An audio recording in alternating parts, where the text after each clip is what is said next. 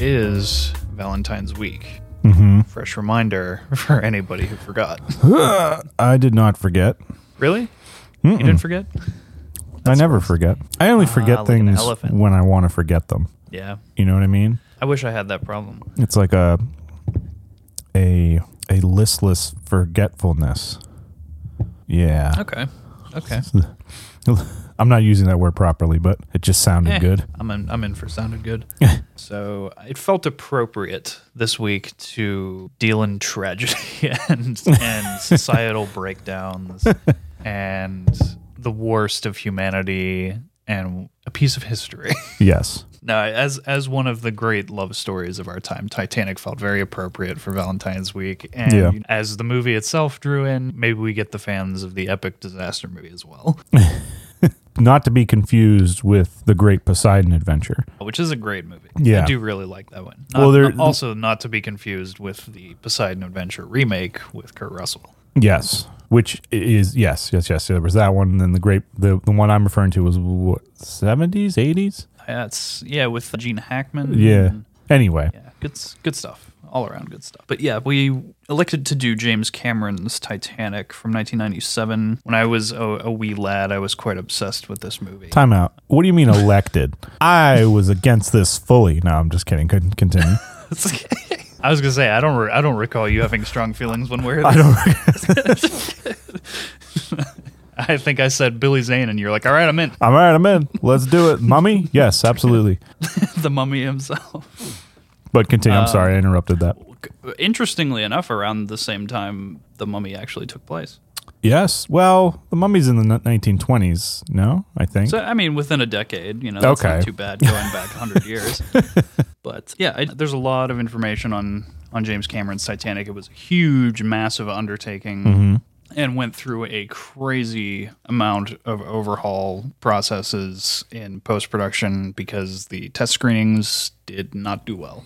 The test screenings did not do well, really. No, the movie itself was almost an hour or so longer than the currently long as hell final cut. Yeah, that sits at about 3 hours and 5 minutes. It was a much grander scoped epic. It covered a lot of plot threads throughout the ship, including the Chinese man who they save from the water. There's a whole plot thread with Fabrizio, with a love story with him, and a Swedish woman that gets cut out. So there's a lot more. So this was originally then seen as more of an ensemble pick than just it was a large scale disaster piece with a lot of different story threads going on. Almost like Nashville at sea, I guess. Yeah, leading a lot of things into the class structures and into the divides of society that the movie already does lean into, but these plot threads definitely pulled that out a lot more, and where the movie itself now focuses a lot more on Jack and Rose's story. Yeah, so they certainly...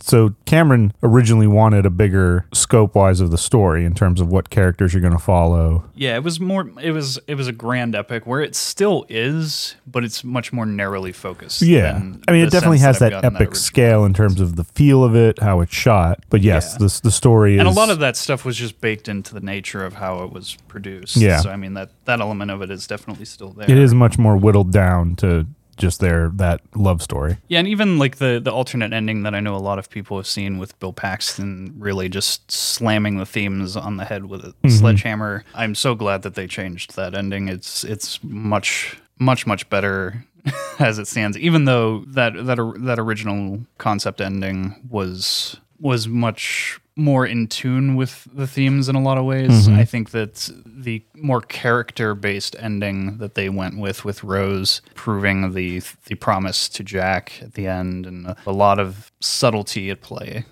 was much more better suited to this story. But I'm starting at the end. Let's focus more on following through here. Take it away, Jack. Take it away. As it goes in, I really do love in the initial dive sequence whenever Bill Paxton's sidekick goes off of "You were so full of boss" whenever he's doing the documentary recording. Yeah. All that stuff really does make me laugh. And it's almost like Cameron's winking at the camera a little bit about his directorial style, like kind of saying that I think it's a moment of reverence in his style. I mean, he wrote and he did direct, so I mean, those lines are all from his head. Yeah. So. Well, I mean, he always does that now. Doesn't he always write and direct his own? For the most part, like he's one of those ones in some fashion. He's always involved in the writing room. Yeah, and I feel like everything following The Abyss has just been an attempt of him. It has been a filmmaking excuse for him to do deep dive research. Like I think he just wants to be a researcher at heart, and filmmaking is a vehicle for him to be able to do that. This is just making me off topic, but this is making me think of the South Park episode where James Cameron raises the bar, literally. Like he's the only one that could do it. I think it's James Cameron. I think, right? Yeah, because he dives down into like the depths of the ocean. Yeah. And he's like, we got to raise the bar back to where it was. God, I could very easily fall down to South Park. Yes, but anyway. For sure. I'll try to keep myself in sync. Yeah. I thought that this kind of in the way that Interstellar was, like, drove a lot of things outside of the realm of just storytelling. It, like, spurred some real-world conversations of the forensics of the Titanic sinking, and definitely drove historians to up their game and advance the research of, like, how this all went down. And there's a lot to that. I think Interstellar spurred an actual series of legitimate papers on black hole theory that have, like, changed the debate and reframed everything. And I think Titanic was in a similar category where we've since, like, really come to a better understanding of how this event actually occurred. Even just the actual forensic science of how the ship actually sank, down to like the societal breakdown of the culture aboard the ship, as it's very well documented within the movie and within history, how it was the cultural divide, it was the class structure of the separate areas of the ship that really caused a lot of this to break down. And it's a very interesting case study on that aspect alone. Sounds almost like today. No.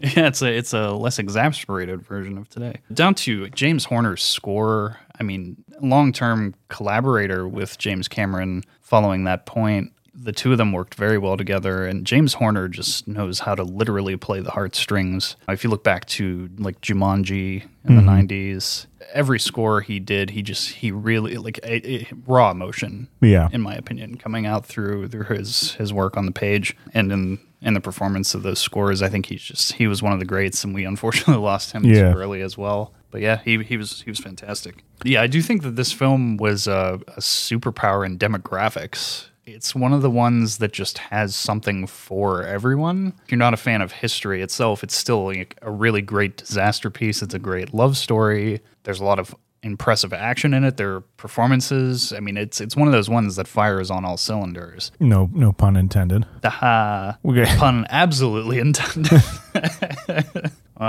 You think? Yeah, the casting. You think it goes to all demographic? You think it's a wide? I think it's one that, in my personal opinion, everybody can get something out of. Okay. I think it's the most broad-based film that Cameron's ever made. I mean, it definitely is a popcorn blockbuster film. I mean, it was the top film gross-wise of all time for, I think, until Avatar, right?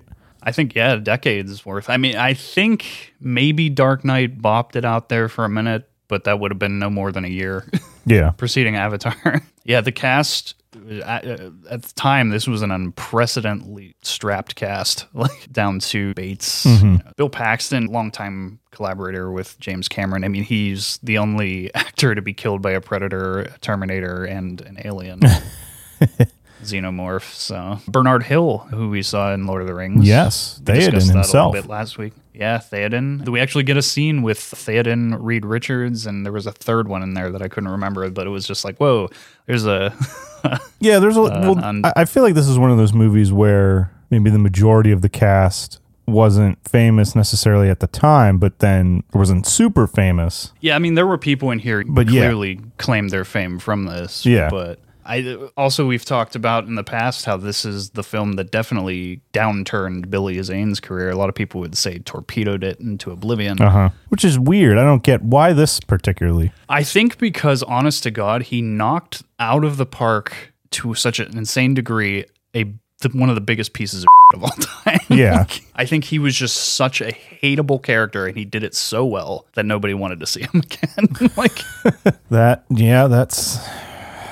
sounds like... I think when he when he'd had this and in a similar proximity to the Phantom coming out, he also played a wealthy figure in the Phantom, but he was supposed to be a likable wealthy figure, and that just, when you're going up against Kaladin Hockley, who's a rich asshole in every sense of the word, it doesn't sell, so to speak. But I do like Billy Zane. I especially like him recently in The Boys. He's fantastic playing an alternate version of himself in that show. Just he's a good dude, but he played a very unlikable dude a little too. And that well. just that was just the that was all she wrote, as they say. The tip of the iceberg.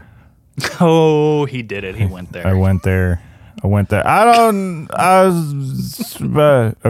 don't know. It was there. Yeah, there's a lot. I think this is one of the most quotable blockbusters, definitely of the 90s, possibly of all time. It has spurred God knows how many memes you see all the time. It's been 84 years. Yeah. I see a lot of the time jokes like the boyfriend disappearing and then the images like Rose. He exists now only in my memory.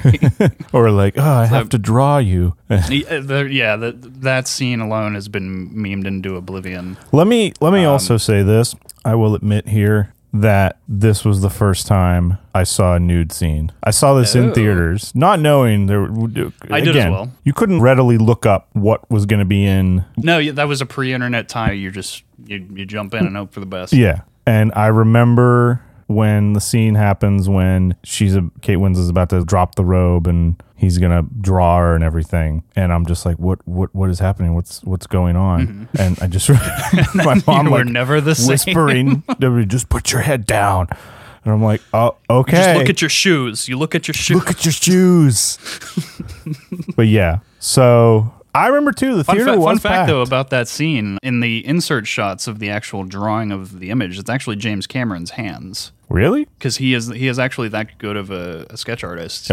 He draws all his own storyboards, and because he knew what he wanted compositionally, he put the shirt and stuff on, and that was that. Okay. But yeah, I always thought that was a cool detail, just that it was by his hand. It just adds a level of intrigue to that, I think. Yeah, I think in broad strokes terms, like the themes of Titanic, it's very much I think it is the quintessential female empowerment movie, wrapped deeply in a class structure, has a lot to say about women coming up through these insane, power-hungry groups of financially steeped men who just feel like they own everything, and there's a lot there. We said Billy Zane really just sold that performance forward from Pittsburgh steel tycoon family. Yeah. That's right. I forgot. Yeah. Enough, which I thought was a very interesting tie-in. Pittsburgh pops up in fun ways, and so.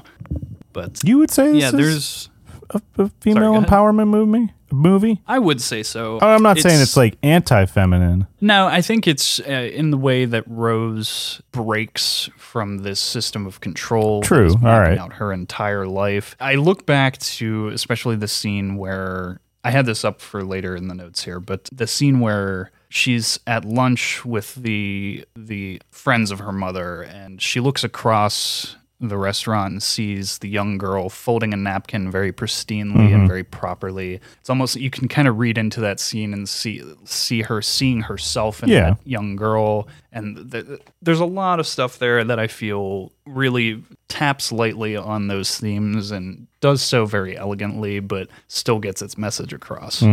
In a good way, I think, and I think that was a little unprecedented for 1997. At least for sure on this scale to a movie of this visual and budgeted caliber. Yeah, so I think that there's a lot there in terms of that. Too, and I think just thinking about it, like today, movies, TV shows, whatever, have become to the point where they become so formulaic in the sense, you gotta tick all these boxes off. Yeah. So I guess just the rather concept, than just elegantly telling us a story. I guess just the concept of what you had mentioned, it just never occurred to me because they just did a good job telling a good story. That I was like, oh yeah, I guess they did sneak that one in there, and that's okay. Like and I also the scene between Rose and her mother, I think taps on that as well. Yeah, thematically, where they're discussing the finances of their family and how as women they only have so much to work with in terms of standing on their feet. And especially given for commentary on society in 1912, yes, that is very much a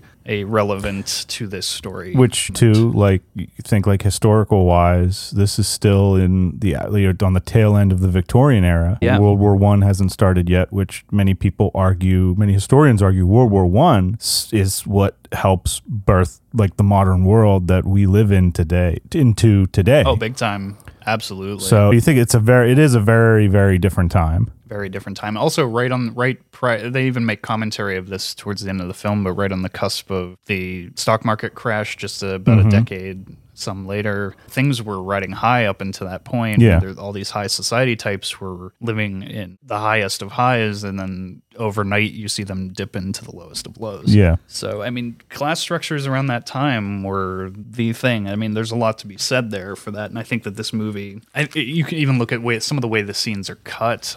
Right after the hitting of the iceberg, you see the cut directly back and forth between the lower deck response to that. They can hear it waking them out of bed, screeching against the walls, and then cut directly to the upstairs, and you see one of the high class women go, "I believe I felt a shudder." I shouldn't worry, man. Likely back into bed. We likely threw a propeller blade, is what you found. Get back in there.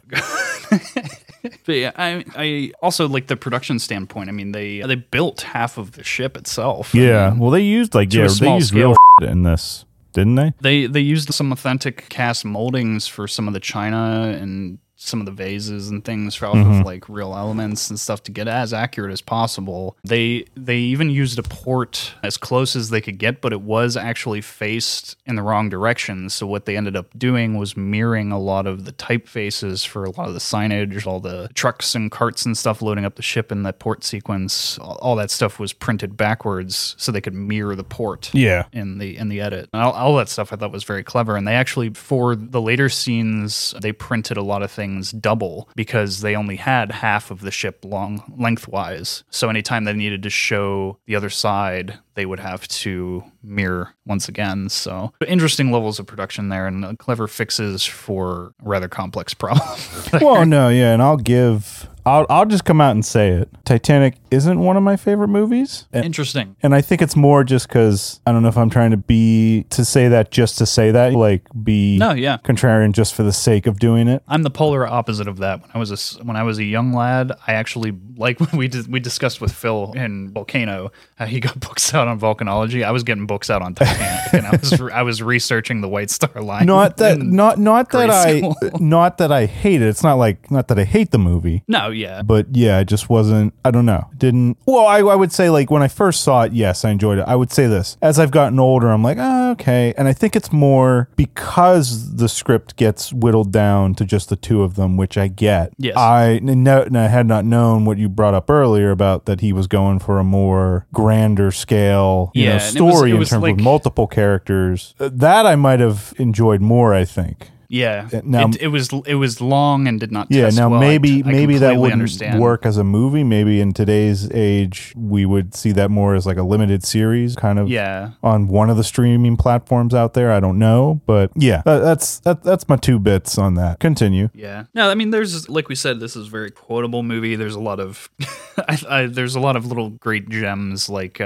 What's his name? I'm gonna have to look. Which one? Describe him. From the father from Jumanji. Oh yeah, he plays Mr. Ismay. Mr. Ismay, yeah, one of the architects of the ship or something. When they're having lunch with him, and Rose has the comment, she says, "I think you should look into Mr. Freud. I think his preoccupations with size would interest you greatly." And then everybody else who understands what she's talking about scoff and wince, and then he goes, after she walks away, he says, "Freud, who's he? Is he a passenger?" Can't tell you how many times I've said that one. Is it? Well, I always took that as like nobody knows what she's talking about except for her. Molly has her little smirk. That's true. She might. Yeah, Molly Brown even if might. she doesn't understand who Freud is, like she gets the sentiment. Yeah. And her mother is appalled. Freud, who is he? Is he a passenger? Is he a passenger? a lot of great little quotes like that. Yeah. Like, you unimaginable bastard. What else? I remember in college a lot. There were just a lot of little dumb Titanic quotes popping up. I actually have several written down here. I have it's been 84 years.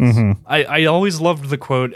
Outwardly, when Rose is first walking onto the ship, she says, "Outwardly, I was everything a well-brought-up girl should be. Inside, I was screaming." And then the smash cut to the horn, to the blaring. Oh, the blaring of the steam stacks, all that. And then immediately change. Like, that is such like a story bullet, and then it immediately changes over and starts you into Jack's story. I thought that the edit was so finely tuned, and got us rolling along. And there's ironically enough, there's no dead weight when like the story itself is about dead weight falling to the depths of the ocean. But I think that the fact that they actually dove down and got legitimate photography of the sunken ship, I mean, like, that stuff was all shot that was good. Well, they did miniatures too for some of those wide shots. No, I think that this movie stands as by far the best miniature work of the 90s. Oh, no yeah. question. I'll give it that. No question. The miniature photography of this is unparalleled. They were doing things like vastly ahead of their time, like shooting the accurate frame rates to scale. I mean, that was stuff that only Kubrick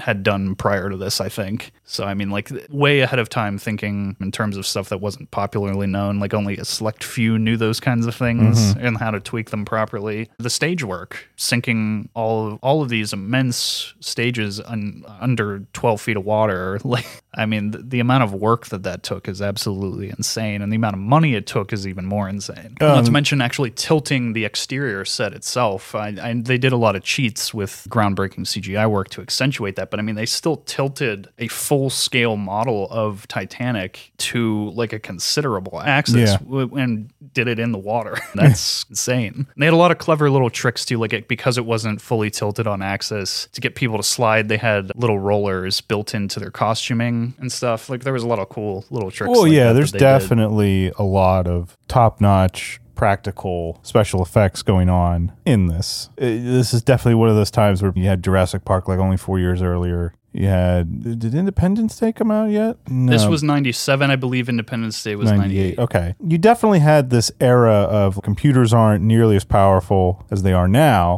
but they were still there. So it was like people were getting to be able to do new things, but they still had to rely on the old ways of doing it. So you got like this interesting blend when it comes to, I think, the effects department. I think the powerhouse of how to do that is continuously changing up the effect and using the right effect for the right shot. And that way your audience is focused less on how it was done and more into the storytelling. So if you use any one effect, it becomes, oh, that's how they did it, and then that's all you can think about. But then when you can't tell shot to shot what the effect is because it's so different each time, you just get lost in the mystique of it. And I think that's the best way to do it. It's a very expensive way to do it, but it is the most effective. I mean, I feel like if Cameron could have had his way, he would have built a whole new Titanic and shot it and sunk it. If he would have fully had his way, yes. I think he was starting, as he fully dipped his toe this time around, he had dabbled previously in high-scale CGI, but this was like his first like massive scale foray into CGI in a feature. I think he started to get a taste for how many problems that could solve, and I think it became very apparent by the time Avatar came around that he wanted to make that the catch-all solution to a lot of problems. Did they ever build? Do you ever remember hearing that they were going to, not related to the movie, but Titanic itself, the real one, that they were going to build a Titanic 2 and did that ever happen? They're going to take the same journey? There are apparently still plans to do this. Okay. But it hasn't happened, right? To my knowledge, it has not yet set sail. Okay. Yeah, that was interesting. I actually did get to check out the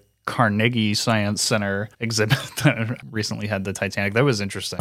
They actually had a physical block of ice that you could press your hand against that was the accurate temperature of the water, and you could see how long you could just even hold your hand on it. All right. That's interesting. I was like, I can't even hold my hand on here, and these people were sitting in this water for hours. Yeah, it was pretty interesting. That exhibit was pretty fascinating. Kind of heartbreaking, actually.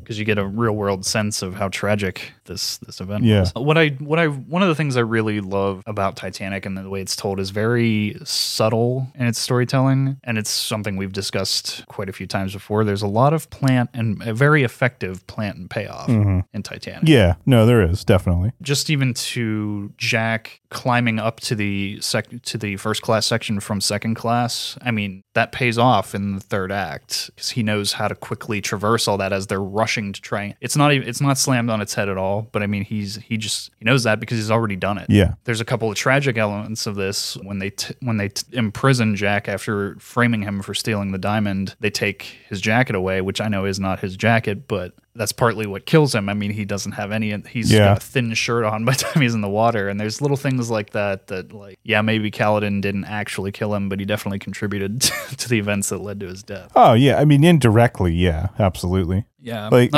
that. Notwithstanding that he handcuffed him. And I will say, you're talking about like quotes. Like I will say one that kind of sticks with me and a testament to Billy Zane's performance is like right when Rose is getting on the boat and Cal lies to her saying, "Oh, we got a boat on the other side of the ship," and then Jack is like, "There is no ship." He's like, "No, there is. Not that you'll benefit." But he says, "I always win, Jack, one way or another." I do say stuff like that. I always win. Piece of shit. I always win, Jack, one way or another. He also had that smug air to his inflection down to a T. Yeah. But Bill, I think that performance also mirrors Paxton's Brock Lovett. I mean, it's almost like there's an internal war with Paxton's character between is he going to be a Jack or is he going to be a Kaladin? Yeah. And that's what was attempted with the original ending, I think, but I'm glad they steered away from that. But I mean, that element does still live there in Paxton's performance. And I think there's a lot of interesting things like that. I mean, it all continuously plays back to the class structure of live life to the fullest in Jack's mantra, or I always win, Jack. There's two sides of that coin, and I think that's really at the heart of the real world story of Titanic as well as the narrative telling. That always seems to be a popular name too for characters is Jack. Yeah, it's a very everyman kind of name. I'm just thinking like, yeah, there's always a Jack somewhere, or even like even in Even in Black Sheep with David Spade and Chris Farley, and the cop pulls him over. He's like, "What? Look, I don't know how you do things up in Belleville, in Buckley Town. Officer, me off, Jack." Jack. Now, credit, he's going for the joke, but still, yeah. Jack is a popular character name. It definitely is. Another plant payoff that I thought about, you remember the scene where Jack is teaching Rose how to spit off the end of the ship? Mm-hmm. And later on, to get out of Kaladin holding her back from escaping towards the end, she spits in his face. And it's like, that's something that Jack taught her how to do. Yeah. So, well, a lot of little clever things like that. See, that's why I bring up when you were saying the female empowerment movie. I'm going to get a little controversial here on this one. Oof. Just hang on a sec. Okay. So I'm only saying this because this is what the world has done to me now. So when she says it at the end, old Rose, yes, she says, or one guy says, "We can't find any record of Jack. There's nothing of him anywhere." I always kind of cringed at that line because it's like they just first heard about him within the last half hour or so. Yeah. So it's like, so how why did you would look him up already? And then when she says, "No, there wouldn't be, would there?" And then she's like, "Now you know there was a Jack Dawson and that he saved me in every way that a person can be saved." So I ask the question then, does that? I don't think it does. I don't think it ruins the empowerment movie aspect that you were going for. But would you think that people would now say, "Oh, it's not," because it violates I think people probably would say that nowadays. Yes, that's more what I'm asking. Because, okay, whether or not he's the reason she saves, but he's at the very least, she still has to save herself. So at the very least, yeah, he's the mentor that helps her get there. That goes back to an actual line when Jack first professes his love to Rose. She says, "I'm not looking for you to save me, Jack." And he says, "I know, only you can do that." So I think it actually is directly stated in there. Yeah. Exactly what you're referring to. Okay. In an interesting way. I mean, it's a lot of back and forth, but it's like that all plays into the romance of it. And in a lot of, like she even says, it's a lot of ways, but she definitely did her part in that. And, yeah. You know, it's a team effort. Team effort all around. Team effort all around. It's so weird how I look at movies now, stories, whatever, and it's like you always have to be like, all right, who's gonna not be happy that we're doing this? I mean, you're always gonna have that. Yeah. I don't think that that's avoidable in this day and age. I mean, you also have from the Cameron world another Jeanette Goldstein cameo. She was in to my understanding, at least following Terminator 2, she's in pretty much every one of his movies. Who's she in this? Oh yeah, no, that's right. She's like that mother that's Irish in it mother. for a little bit. Yeah. Yeah, and she's the stepmother in Terminator 2. She's the warrior in Aliens. Yeah, no, she's telling the kid, she's putting the kids to bed with the Legend of Tir na Nog. Given the most heartbreaking of delivery. Now, but here's my thing. How in the hell would those kids have even, how would she even have gotten them to go to sleep? By reading them the story of Tir na Nog. But like, holy, there's like, they got people like shooting each other and flying around up top. The ship's going down. I mean, they're in steerage. Those kids can't hear. But when the ship like splits or like it goes, it's sticking up in the air. You mean to tell me they're still asleep during all this? We don't see I know. Happen. But I'm just like, now how is this working? Off screen. I demand a refund. All these years later, the mother doing her best. I want my, oh God, what would it have cost back in '97? Maybe like $5. What do you think? Maybe it was like $5 for a movie ticket. Oh, whatever. Adjusted $6. for inflation, I'll even just like give them a break. I want $10 back. I demand it. Man, I saw this in theaters like 7 times. not even counting the remasters. I definitely went back for the 2012 3D ordeal. Yeah. And then there was last year the 4K remaster release. They're running it again this year. Interestingly enough, Lightstorm's remaster attempts have been getting very interesting, and this is slightly off topic. Yeah. But the initial Terminator 2 was a heavily contested remaster that a lot of people got angry about. I personally had no problem with it. I thought it looked great. It was oversaw by Cameron and Adam Greenberg. I don't know how Adam Greenberg was still alive. Yeah. He was old when he shot Terminator 2. I was like, it's because he's a Terminator now. He's a Terminator. He's a Terminator. But yeah, a lot of people said that their glassing over kind of made it look plasticky. I didn't personally take that away. I thought it was fine. I thought that for this, I rewatched the current remaster, the current 4K remaster. I thought it looked fantastic. Yeah. Especially in the wide shots, those sunset shots of the ship. Ooh. And given that they were composed almost entirely in computer, made it all that more impressive for me. Wasn't it true that like in one of the remasters, he went back and changed the night sky because when they're out on the water? Because someone years later pointed out like, oh, that wouldn't have been the night sky at that time. It would have been this. I don't know that it's been changed, but I remember somebody pointing that out. Yeah. That, and then I actually also watched some of the bonus features as well. And Cameron did a little experiment in his private indoor submersed tank because he has that. And of course he does. He's like Vader when he's in the tank outside the suit. He's just like he lives in a bacta tank. But to contest some of the people who've argued with him over the years that Jack could have fit on the door, the whole argument that Jack could have fit on the door. Yes, the legendary argument, yes. They broke it down to like the nuts and bolts forensics of it, whether or not that could have actually been done. And they proved that, yes, technically they could have made it work, but it would have stretched the both of them to their like brink potential survival. And I think given everything that Jack knew in a snap instance, I think it's perfectly fair for him to have assumed that it wouldn't have worked. It's one of those things where it's like, okay, yeah, that could have very, very in a forensically controlled environment potentially have worked. Yeah. I don't think it's outlandish for Jack in the moment to assume that it would. No, I would agree. That honestly never bothered me too much. Yeah, me either. Like, it's because it's for the sake of the story. I mean, I get, and obviously you never want something like that in any story you write. You don't want something to be for the sake of the story because then it's like, well, you just could have done this. Yeah. But I think I get it. In that scenario, set of conditions. In that scenario, you might not have your full wits about you. I mean, how could you? Yeah. You also just got sucked like half a mile down into freezing water. And like just trying to make sure that she's safe. I think at that point was all like It also it reinforces that standpoint that he's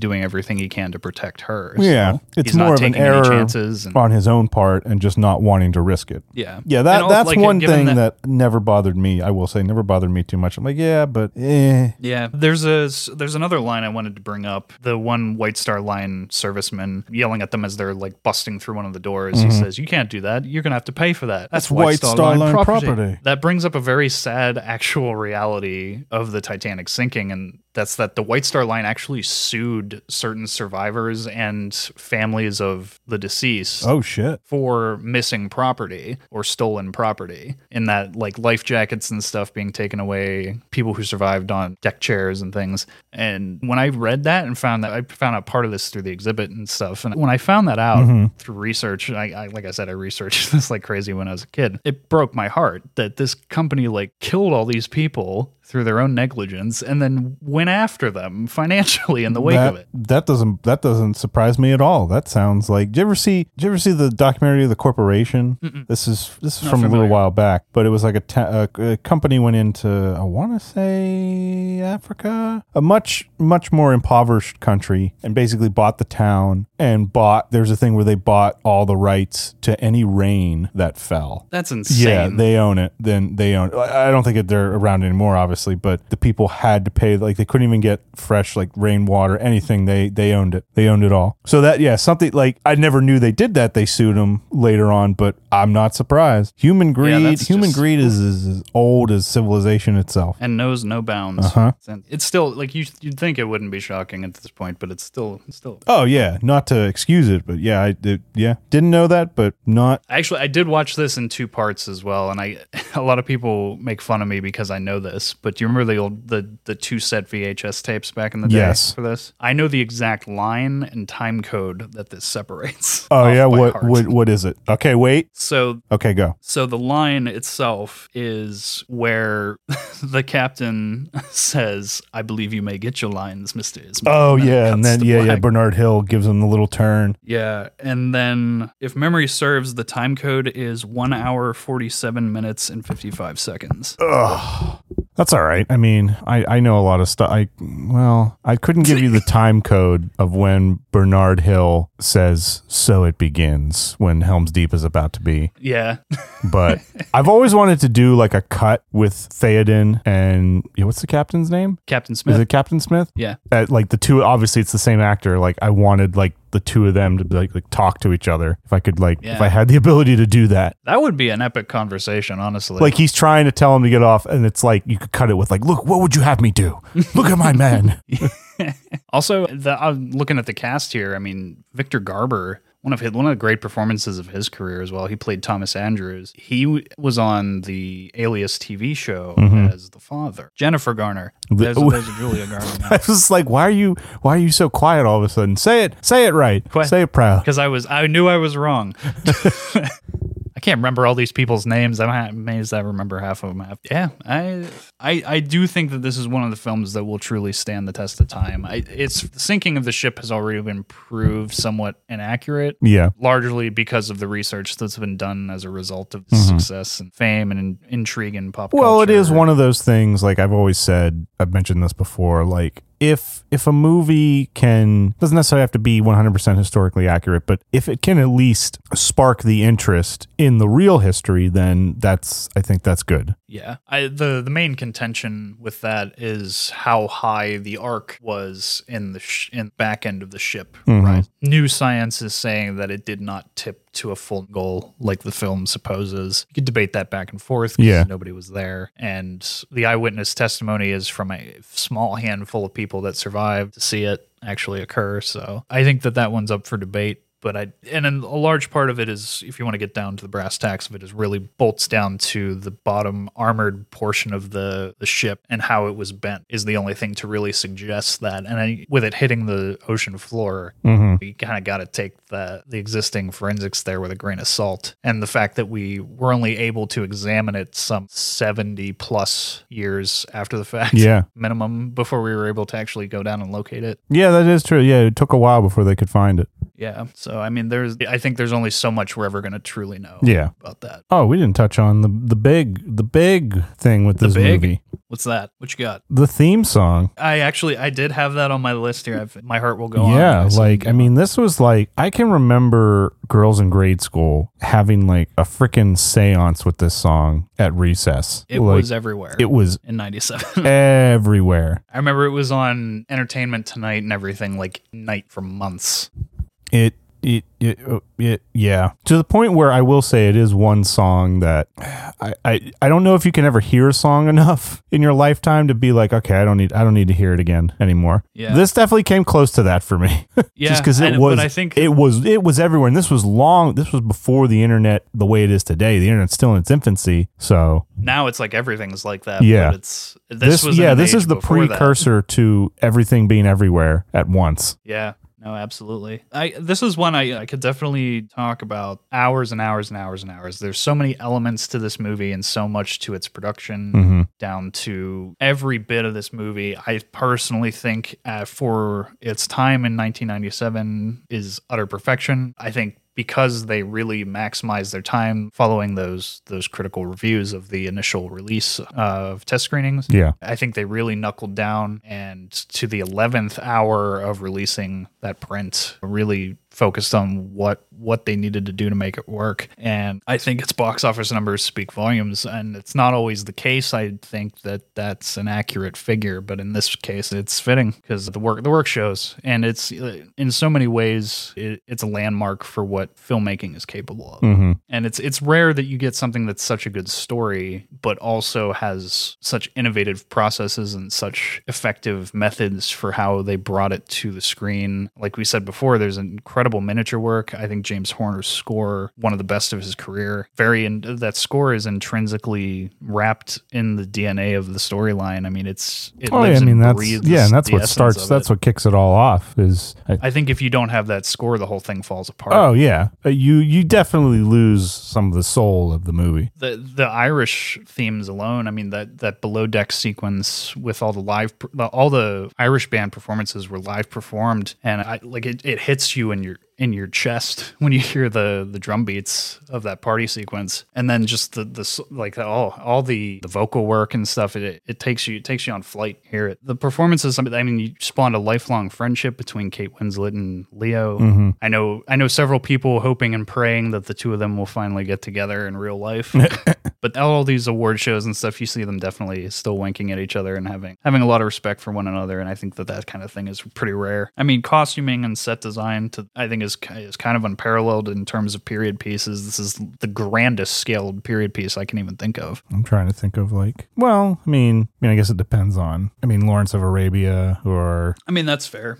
Or Spartacus or definitely for the 90s, I would say. Oh, for the 90s, sure. Yeah, I think it's a fantastic film. I think it's one of Cameron's best, which is tall order to begin with. Would you like this more than Terminator in terms of Cameron's movies? Or do you like this more than The Abyss? I definitely like it more than The Abyss, which is tough for me to say, but I will admit. I know a lot of people disagree with me on that, but I think The Abyss is incredible. But I think you can't have Titanic without The Abyss. So that also implies, just in the same way I would argue the differences between Blade Runner and Blade Runner 2049. Yeah. Well, I mean, Blade Runner is an absolute classic, and Blade Runner 2049 can't exist without it. So, I mean, take all of that as you will. A lot of factors there. I think Cameron does such drastically different work each time that it's tough to judge that. I think his not to get into a whole Cameron thing, but I think his comeuppance from being a lowly truck driver at the start of his career, he was doing to support buying film stock, and he did in between all of his runs, he would go spend a lot of his time at the library researching. He would just walk into AFI and start reading their books off the shelf. Oh, okay. Like he didn't go to film school. He just walked into the libraries of film schools. Another thing.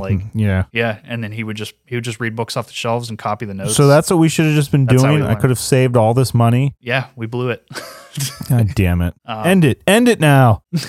Cut it. No, I always found that interesting about him, though. I thought that was clever, and I think that the underwater photography down to everything, I think it pushed a lot of bars, and that's ironically enough you brought up South Park. I think that's real funny that they took note of that.